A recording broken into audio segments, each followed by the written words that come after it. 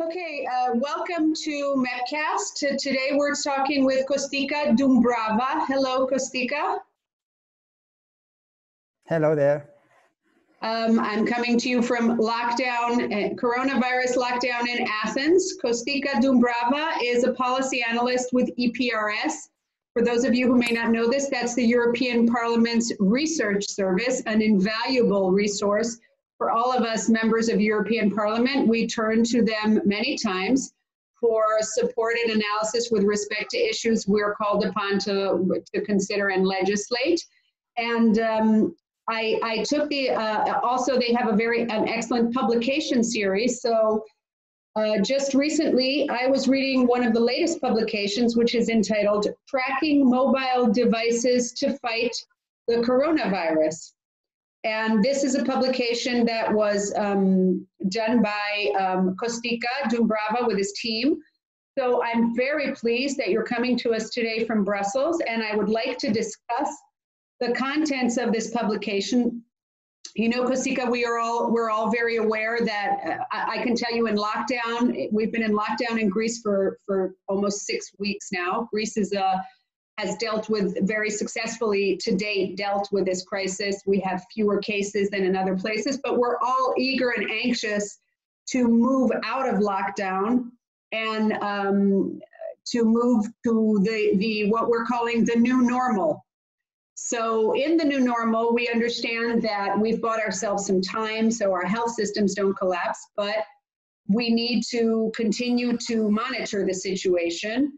And we need to know, we need to have information. So mobile devices have a role to play.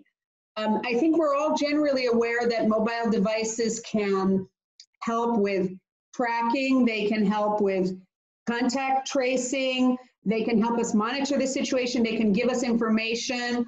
At the same time, everybody's a little weary about where the line is between your own rights to privacy and the state's legitimate interest in monitoring the situation, and also our own interest in staying healthy.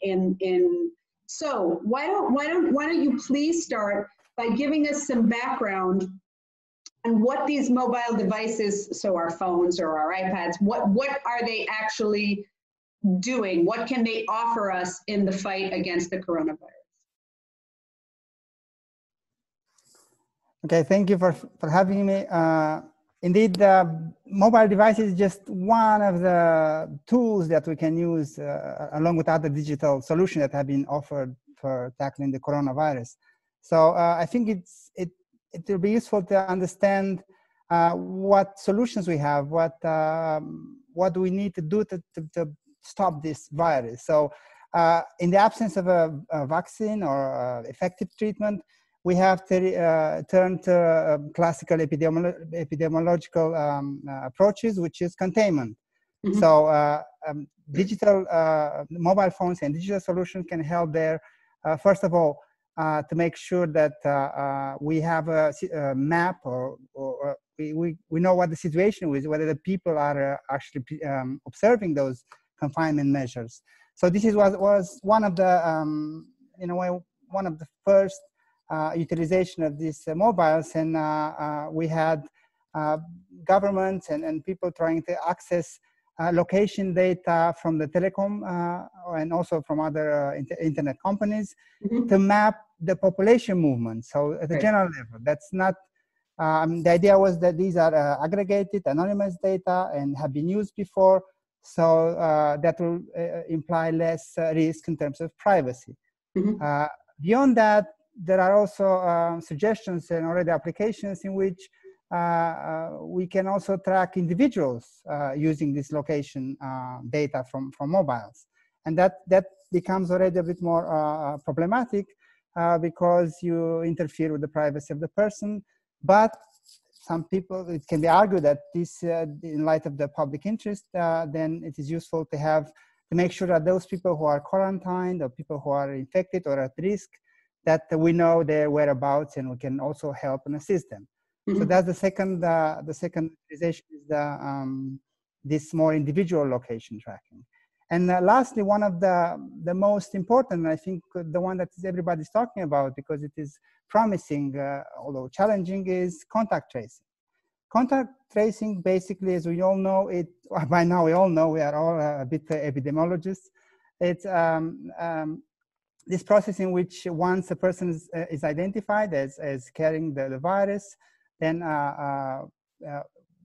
people interview the person in a conventional setting. They interview the person to know which other people have been in contact with that person, so that to understand whether these people are at risk for themselves, but also a risk of infecting others. So an effective contact tracing is very important, particularly when you deal with a virus that spreads from people who do not show symptoms, either because they are at the beginning of the disease, the incubation period, or that they are simply asymptomatic. It will never show such symptoms.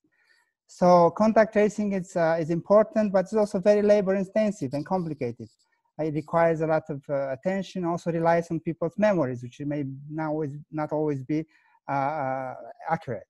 That's why digital solutions are called, and this to deal with this aspect in a way which you don't have to ask the persons, but once you can access the location and information about where they have been and with whom they have been in contact, then you can basically trace these people and follow up with them to test them, or see if they have been infected.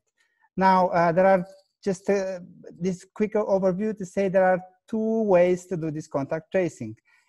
We have a location-based, in a way, it uses what I said before. It uses this location data from the mobile phone to trace a person's location in relation to other person's locations.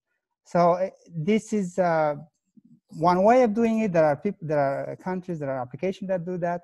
But the concerns are here, apart from the privacy, is that it is not very accurate. GPS or satellite location is not that accurate in measuring proximity, in measuring real contact between people, which sometimes is the range of 1 to 2 meters. That's why the most promising approach is using proximity sensors, the Bluetooth technology that is embedded in all the almost all the phones. Right. So in a way that the phones communicate with each other and understand, get information about their encounters, so that if we can access that data in a proper way, we can trace back the contacts that have been in proximity of that phone user. Okay. And here there's a lot of discussion about how technologically to be done. Maybe we can discuss in a bit. Well, I'm grouping this just generally speaking. So we basically have three things that we're doing. One is we're tracking the disease itself. So we're seeing where the disease may be located in the community, so that the policymakers or health authorities or governmental authorities can make decisions. Then the second is we're actually seeing where people are located, so we can deal with things like enforcing quarantine or monitoring and enforcing quarantine measures, et cetera. And the third thing is we're tracing contacts, correct? So these are the main things we're doing. Okay, I know this worries people very much, but let's see what's been done. I read the very interesting section in your report, which maps internationally who's been using what. So China is on, let's say, one end where it actually scores people based on what they do. So they basically monitor just about everything, not anonymously, I assume, where you are, what you're doing, who you've seen, etc. Everything is on the table, and you get scored for good behavior. So that's one situation. Then Taiwan, I understand, has used this to build this kind of electronic fence, where if you leave your quarantine, the authorities are alerted because they, and then they let you know that you have to go back, you have to stay home. So they use it for monitoring and enforcement. And then I see that Singapore is using this Bluetooth functionality that you mentioned. So they're doing contact tracing through that. Whereas in Europe, it seems to me that this is less widely used, correct? I mean, I think I only read that correct me if I'm wrong, only in Spain and in Catalonia and Madrid, is there some sort of use of this application. Italy is sort of dabbling with it. So where can you just give us an idea, like what's actually happening? I mean, practically, where and how are these being used? And more importantly, how successful are they? Or is there any data, or is it too soon to see, once you use these applications, what is the result in containing the virus? And, you know, how does it help? What's the bottom line, let's say, when you do this balancing act? Where do you come out? That's exactly the big question that is out there about effectiveness. But let me start maybe indeed to map out the solutions.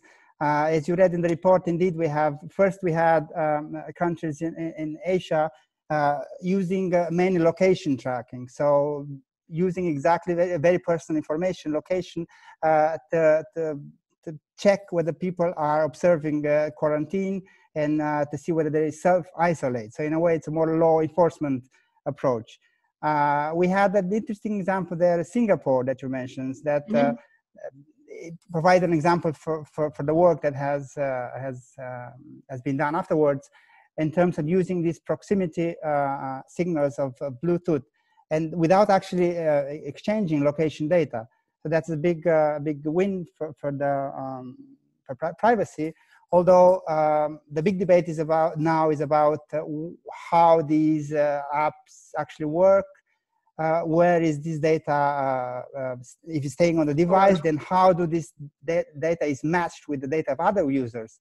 And the big divide is between the so-called centralized systems that use a public server, ideally of Ministry of Health, to match this and to report back to the users risk alerts. Or you make sure that this data stays on the phone, and also the matching of the data with data from other users is done on the phone. So these are the two options available. What we have in Europe nowadays is a lot of searching, exploring. There are a lot of initiatives that mainly deal with Bluetooth. Bluetooth approaches. We had some app, I think in Poland, Home Quarantine, that uses a classic individual tracking approach to check whether individuals are observing self-isolations. But other than that, the debate is now about which system, what technical specification of this more privacy-preserving application to put forward. Okay, so I assume, I mean, we have this one, you know, the worry that, you know, this is the ultimate excuse to have the full Big Brother deployment, and everybody, the population's movements are being tracked by governments for, you know, that's one concern. At the same time, I'd like to explore with you what you think at the EU level needs to be done. I mean, the EU has actually said, the Commission has said that it has warned that a fragmented and uncoordinated approach might risk hampering the effectiveness of the measures. So it questions whether we need to coordinate this in order to actually have results that are reliable and that will lead us to taking future effective action. And at the same time, it has issued sort of common guidelines, which are not mandatory, of course, but guidelines. And the Commissioner Breton, has sort of outlined that this has to be anonymized, it has to be voluntary, it has to be transparent, it has to be temporary, it has to be secured, and it also has to be interoperable. And I assume that means across operating systems, but also across borders. Otherwise, there's no. So what is the value added of the EU being involved in this in terms of, let's say, effectiveness, in terms of enforcement, and also in terms of protection of rights such as privacy, et cetera? Of course, because these applications touch upon very sensitive issues, and they have to comply basically with EU law, in particular GDPR, and privacy and cybersecurity rules. So because of that, it's inevitable that a coordinated approach will be preferred, should be preferred. Now, of course, it is up to member states to find their best solution.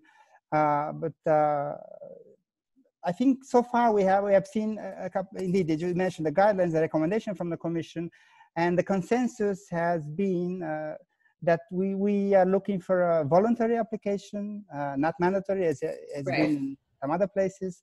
We are looking for an application that is based on proximity, like Bluetooth, and not location as much as possible, because that creates a lot of risks. And also that is temporary. That's very important. Sure.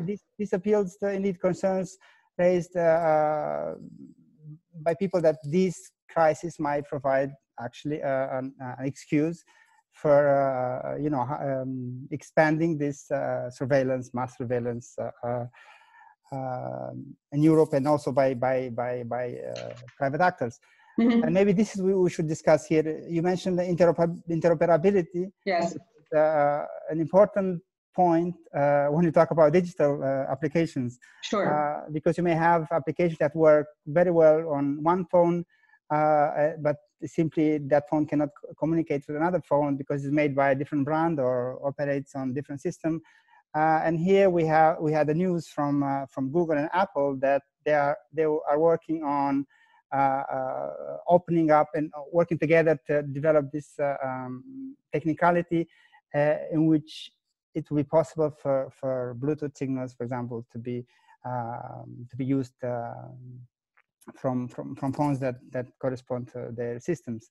So that's good news. Of course, the concern is again that how much these big tech companies should be involved, and what are the safeguards imposed by at the European and national level that these new features and new capabilities actually will not be used for different purposes.